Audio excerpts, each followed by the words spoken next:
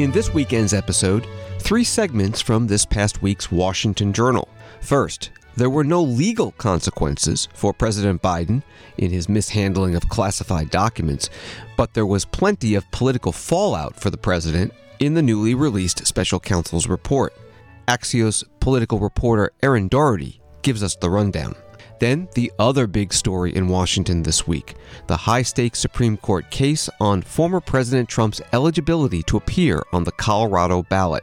We examine the legal and constitutional questions with Ilya Soman of the George Mason University Antonin Scalia Law School and Josh Blackman of the South Texas College of Law. Plus, it's been 1 week since the U.S. began military strikes against Iran-backed proxies in the Mideast. We speak with national security expert and retired Navy Captain Gene Moran about what was accomplished. Hi, this is Rachel from C-SPAN's podcast team. And I'm Sean, a C-SPAN producer, and we'd like to tell you about Word for Word, our evening newsletter that I write each day. If you follow politics and policy, we think you'll also like reading Word for Word.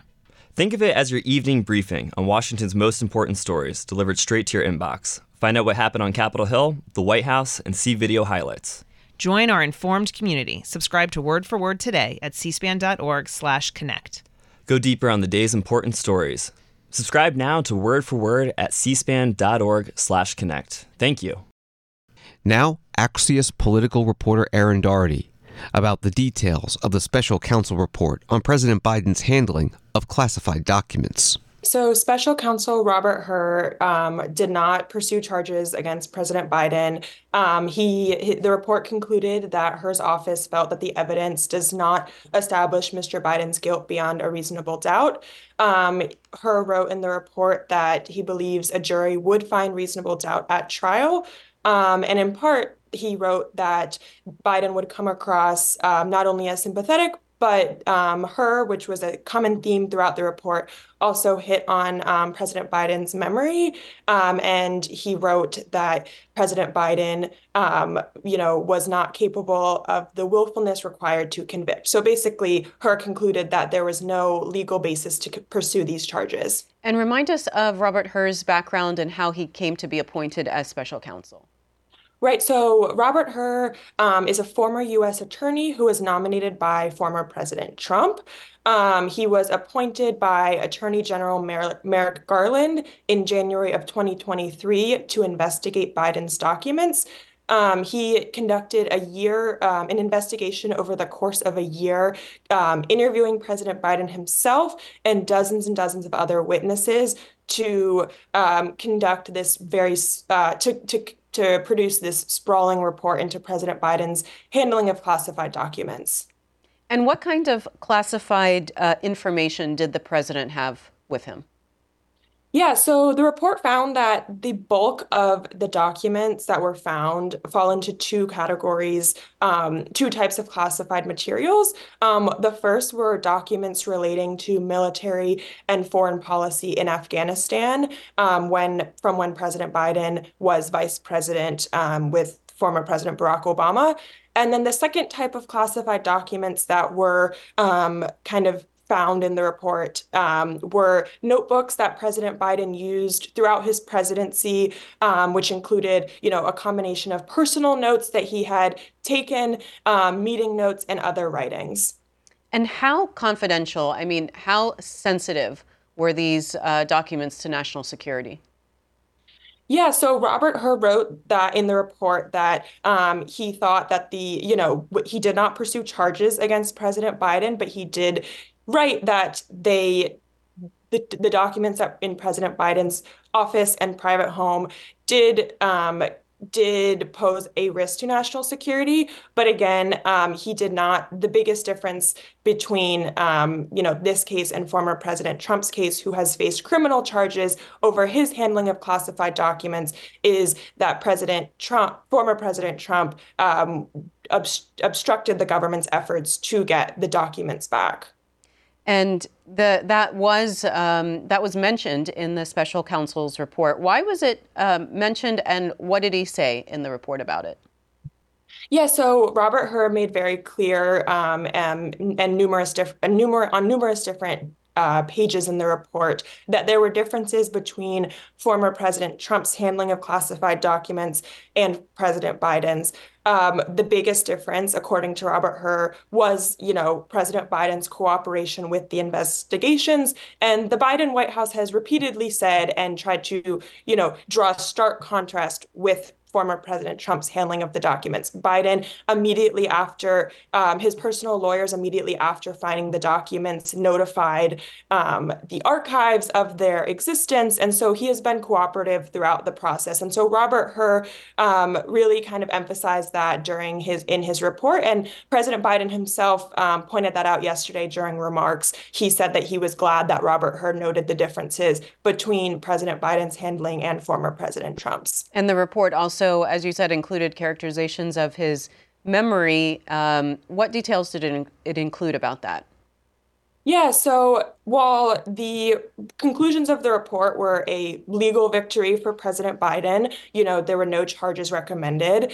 It's the fallout of the report, has seemed that the political fallout is larger. So Robert Hur repeatedly made references and notes about President Biden's memory and pointed to specific details that President Biden seemed to forget or seemed shaky on during his interviews with investigators. One particular line that Robert Hur included was that President Biden seemed to forget the day that his son, Beau Biden, died. And we saw, so President Biden spoke on Thursday night in an unplanned speech to the American public, and he shot back at many of the characterizations of his memory that were outlined in the report, and specifically against that Beau Biden line, saying that it was egregious that was included, and how dare he bring that up. That was Erin Doherty, political reporter for Axios. Next, an examination of the constitutional and legal questions in the Supreme Court case on former President Trump's eligibility to appear on the Colorado ballot. Ilya Somin of the George Mason University Antonin Scalia Law School and Josh Blackman of the South Texas College of Law participated in the discussion. Mr. Blackman, starting with you, where do you stand on this case? So I filed a brief on behalf of Professor Seth Barrett-Tillman. I've also written a lot of articles on this. I think that the court should not disqualify Mr. Trump from the ballot. Why? A couple big reasons. The first is very technical. Section 3 of the 14th Amendment only applies to a person that took a certain type of oath in a certain position. The language of the Constitution is that you must take an oath to the Constitution as an officer of the United States. The key word, officer of the United States. And for nearly a decade, I've written this phrase, officer of the United States, refers to appointed positions, that's people appointed by the president or an agency, not people who are elected. And that this is not referred to the president. Therefore, Section 3 has no bearing on Mr. Trump at all. And this is a position I've taken long before Trump ever came on the scene. Is this a position that you expect the Trump's counsel to take today during arguments? Trump's counsel has adopted their positions or lead arguments, number one in their brief. I think that'll be the primary way they're going to try to win this case. Ilya Somin, your view on this case in general, where do you stand? I believe the Supreme Court should affirm the decision of the Colorado Supreme Court, which they are reviewing, which says that Trump should indeed be disqualified because he engaged in insurrection by instigating and then trying to exploit the attack on the Capitol on January 6, 2021. I also believe that he is, in fact, an officer of the United States, or was when he was the president, under Section 3 of the 14th Amendment, and also that the other hyper-technical arguments that Trump's counsel and others have advanced are also flawed and should be rejected. Explain what you mean by a hyper-technical argument. So there's a whole bunch of ways that Trump's counsel is trying to win this case, all of which are, for the most part, highly counterintuitive and hyper-technical. They're the kind of things that make people dislike lawyers, which doesn't by itself mean they're necessarily wrong, but it should make us suspicious of those kind of arguments. They have the argument that Josh already mentioned, which is that the person who holds the highest office in the federal government is somehow not an officer of the United States, the kind of argument that only a hyper-technical lawyer can believe. They also have the argument that Section 3 cannot be enforced unless Congress enacts additional legislation to try to enforce it, even though nothing in the text 13th of the 14th Amendment indicates that that is the case. And they have a number of other technical arguments, such as the argument that I addressed in my amicus brief, which is the claim that before Trump or anybody could be disqualified for engaging in insurrection, they first have to be convicted under a criminal charge, despite the fact that all of the former Confederates who were disqualified in the immediate aftermath of the amendment, none of them had in fact been convicted of any crimes related to their involvement in the Civil War. Josh Blackman, who has the tougher job today? Is it Donald Trump's counsel, or is it the counsel arguing on behalf of the voters of Colorado? What's unique about this case is in order for the voters to win, they have to be right about everything. So all the issues that Ilya and I just mentioned, if the court agrees with Trump on any one issue, he's on the ballot. If, for example, the court says the president's not an officer, that Trump did not engage in insurrection, that you need a federal statute, that there's a First Amendment defense, if the court accepts any one of those defenses, then Trump wins. So why is it set up that way?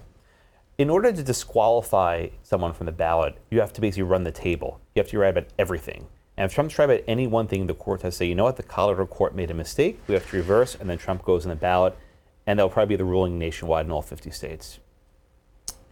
Mr. Soman, who's got the tougher job today? I think they're tough in different ways. On the one hand, it's true. Trump has several different possible ways to win, and his opponents have to defeat all of them. On the other hand, each of those ways that he has are badly flawed arguments in various ways, some of them extremely so, and all of them, with minor exceptions, would set a very dangerous precedent if they were adopted by the court. So you have here one side that does have an advantage in that they have multiple ways to win, and they have an advantage. You can argue the court, for political reasons, might hesitate to allow Trump to be removed from the ballot. On the other hand, our side has the advantage that all the other side's arguments are highly counterintuitive and badly flawed. Both of you gentlemen mentioned that you filed briefs in this case. Why? And who's allowed to file a brief? How many briefs are there in this case, Mr. Blackman? Well, the phrase is amicus brief. Amicus, like amigo, meaning friend of the court. And just about anyone in the world can file a brief in front of the Supreme Court. You don't have to get permission anymore to even do it. I filed a brief with my colleague Seth Barrett-Tillman. Seth has been writing on this issue since 2006, long before anyone even knew about this issue. And we want to bring to the court's attention how this argument should be presented. In fact, many of the arguments that Trump has made came straight from our articles and scholarship. This is something that we think the court maybe might want to hear. We'll see what happens today. Mr. Soman, why did you file a brief? For two reasons. One is, as an academic, I have a long-standing interest in the structure of democracy and constitutional limitations on democracy, including, in this case, those that try to protect democracy, sometimes against the voters themselves and against voter ignorance and other problems. Second, I thought this argument that I'm addressing in the brief, the argument that there must be a criminal conviction first, it is one that has come up a lot in the public debate, and it's come up in the briefs, but it's also pretty weak. So I thought that I could make a contribution by filing the one amicus brief on our side that is specifically focused on this question. Two law professors with us again this morning. Ilya Soman joining us via Zoom. Josh Blackman joining us in studio and taking your phone calls. And Linda is up first out of Columbus, Ohio. Good morning. Good morning. Good morning. I just feel that we need to go on and follow the Constitution to straighten out a lot of things that are happening in America that are negative. These judges need to get together and just do the law as it has been written and follow the law. And Trump, he needs to go home now. His time is up. Mr. Blackman, we need to follow the law as it's been written. The caller says, why was Section 3 of the 14th Amendment written back in 1868? Well, I agree. We should absolutely follow the law. I think it's a good sentiment. Section 3 arose from the Civil War, and after the Civil War, there were questions of how do we handle former Confederates, and there were different proposals. One proposal would have said we're going to disenfranchise Confederates, that they can't vote. Another would have said that former Confederates can't hold any government position. There were a lot of proposals. Ultimately, we have something of a compromise that certain Confederate officials cannot hold certain governmental positions. It doesn't apply to everyone in all contexts. And the challenge is figuring out what the law means. So I agree, the argument is somewhat technical, but when you're knocking someone off the ballot, you have to follow the strictures of the law. And sometimes it may not be the most intuitive to people listening at home, but I think there's a lot going for the position that we've advanced. Did those who wrote the 14th Amendment in Section 3 specifically, would they have been okay with a former Confederate running for president? So there are two issues, right? One, could a former Confederate run for president? That's actually not the argument we're making. This is the Jefferson Davis horrible. And I actually think there's some argument that people would not have wanted Jeff Davis to be president, so we're not making that argument. We're making a different argument that if a person took only one oath, like Donald Trump, as president of the United States, would he have been an officer of the United States? And to be frank, every former president had held some other government position, whether it's a general or a governor or a senator or a member of Congress. So there's no reason for them to have even thought about a person who took one oath, only one oath as president. It wasn't on their minds at all. Mr. Soman?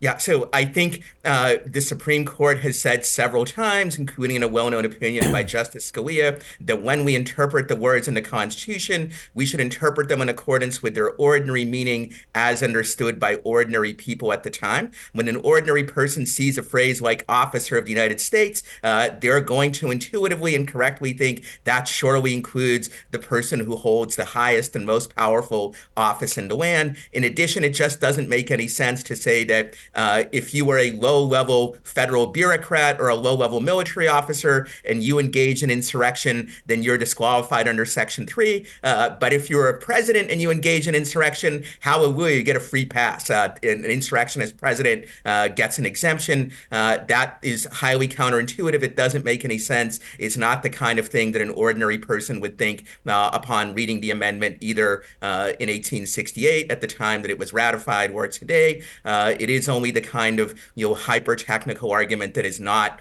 generally accessible under ordinary meaning, and it also makes little sense in terms of what this amendment is supposed to do. Yes, at that time, the former presidents generally had also held other government offices, but that couldn't necessarily be counted on, and there certainly were prominent people who could run for office or had run for office, even though they hadn't previously held another sufficiently important office to be disqualified. Who gets to decide what an ordinary person is? So that's a good question, and the constitutional theorists have different views on this, but I think the usual assumption is that an ordinary person is just simply an ordinary member of the general public at the time, who, if you had put before him or her the text of Section 3, would they think that it includes the highest office in the land or not? And I think the answer is that they would think that, because surely the person who holds the single most powerful office is an officer of the United States, and surely they also wouldn't think that it makes any sense to give an insurrectionist former president a free pass while he would disqualify some low-level clerk who did the same thing by engaging in insurrection. That was Ilya Soman of the George Mason University Antonin Scalia Law School, and Josh Blackman of the South Texas College of Law. Next, a conversation with national security expert and retired Navy captain Gene Moran on the recent U.S. military strikes on Iranian-backed targets in the Mideast. You were 24 years in the U.S. Navy, several of those years as a Navy captain of a destroyer and a cruiser. Can you start with your assessment of how U.S. strikes have gone so far? I think we've certainly changed the dynamic. It's unfortunate that it took a couple of months for us to reach the decision that we needed to change the dynamic.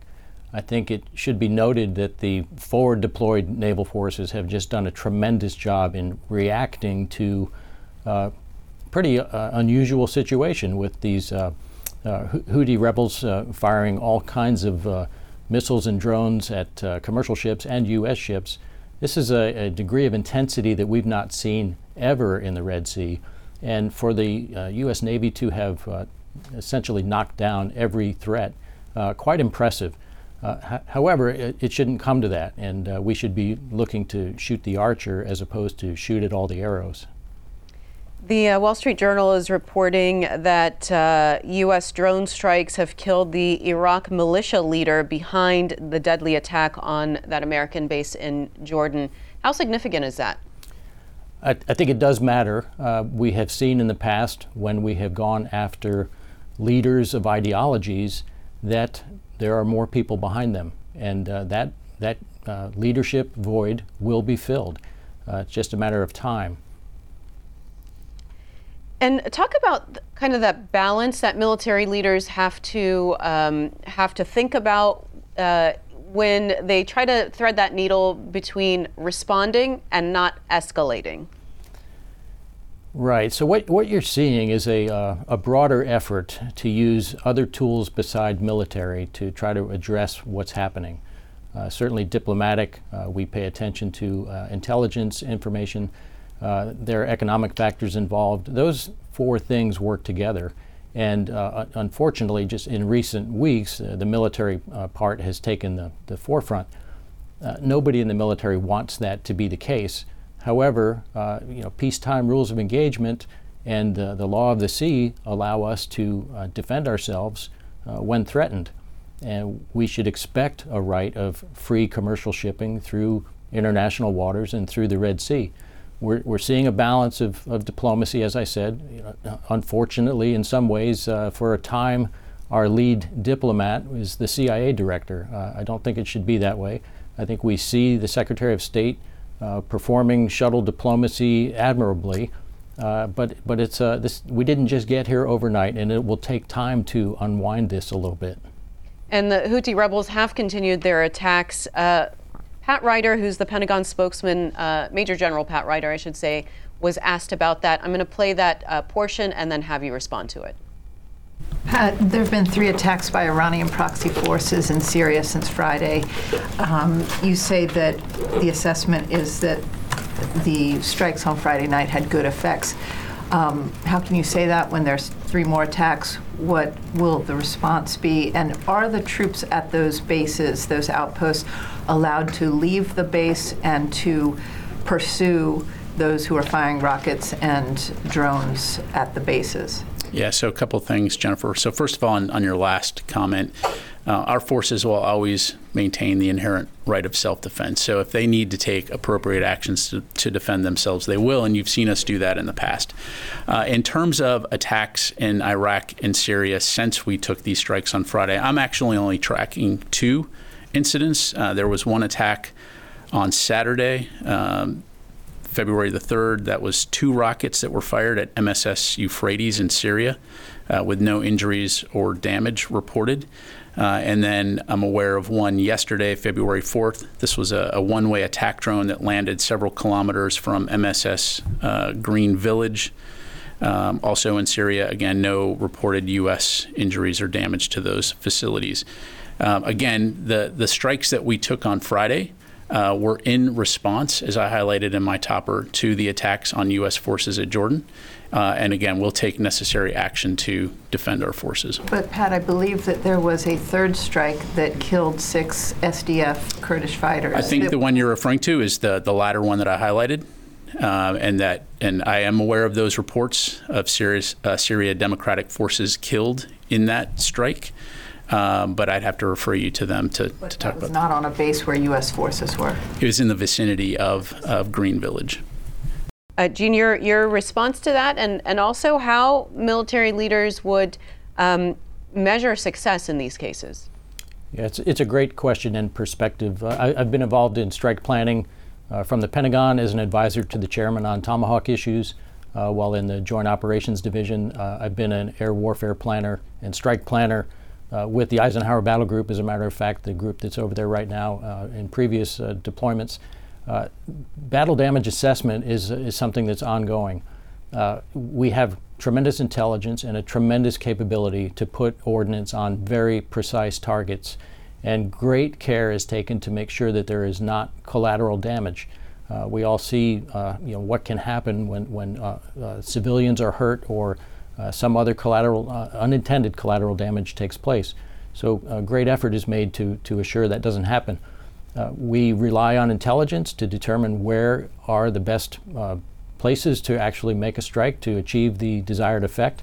And it does take time to assess, how did we do? How close did it come? Did we miss by 10 feet? Did we miss by a mile? We don't hit with 100% accuracy, as hard as we try to do that. No other force in the world has this capability to be this precise.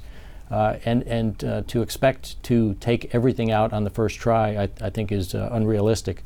I think the Pentagon has indicated, and the President, National Security Team has indicated, there will be more of this, and that's because it does take time to see how did we do.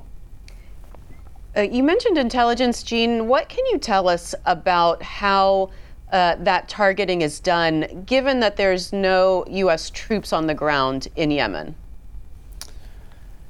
Yeah, I don't claim to have today's information on who's on the ground, but traditionally we do have advanced forces through some combination of agencies that help us collect information. We also have tremendous electronic resources and satellite resources, and it's that fusion of information that helps present a pretty clear picture to the operational commanders.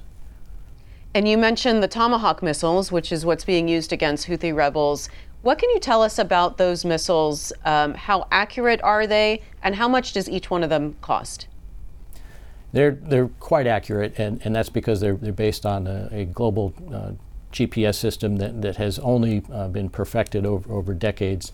The weapon is continually upgraded, and what it allows for is a tremendous standoff capability, such that we don't have to put soldiers and sailors in immediate risk. However, the strike planning is typically done as a coordinated effort with air power as well. We have tremendous capability on any carrier battle group, but you also saw that the bomber that flew 13,000 miles to spend 25 or 30 minutes over a target over the weekend. It's that integration of forces that helps make sure that we'll be accurate. As to cost, I think you raise a good point. We are spending some expensive weapons on organizations and types of weapons coming at us that are a much lesser threat.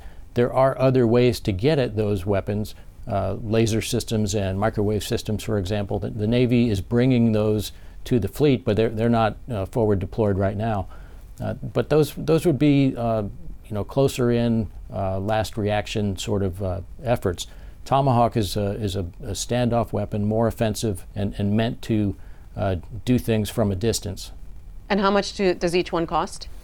They're over $1 million each. And don't forget, we have been firing Standard missiles as well at the ballistic missiles and at some of the drones. We're also firing guns.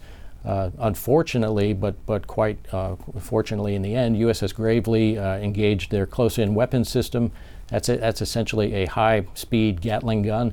That is a last-ditch method of taking out a target. That means that target was within seconds of impact of that ship. Fortunately, it worked, and that I think contributed to the need to do something a little more forceful in this past week. That was retired Navy Captain Gene Moran, now an adjunct professor of public policy at Florida State University. Hear more interviews from C-SPAN's Washington Journal program on our website, cspan.org, on the C-SPAN Now app, or on C-SPAN television, live every morning from 7 to 10 a.m. Eastern Time.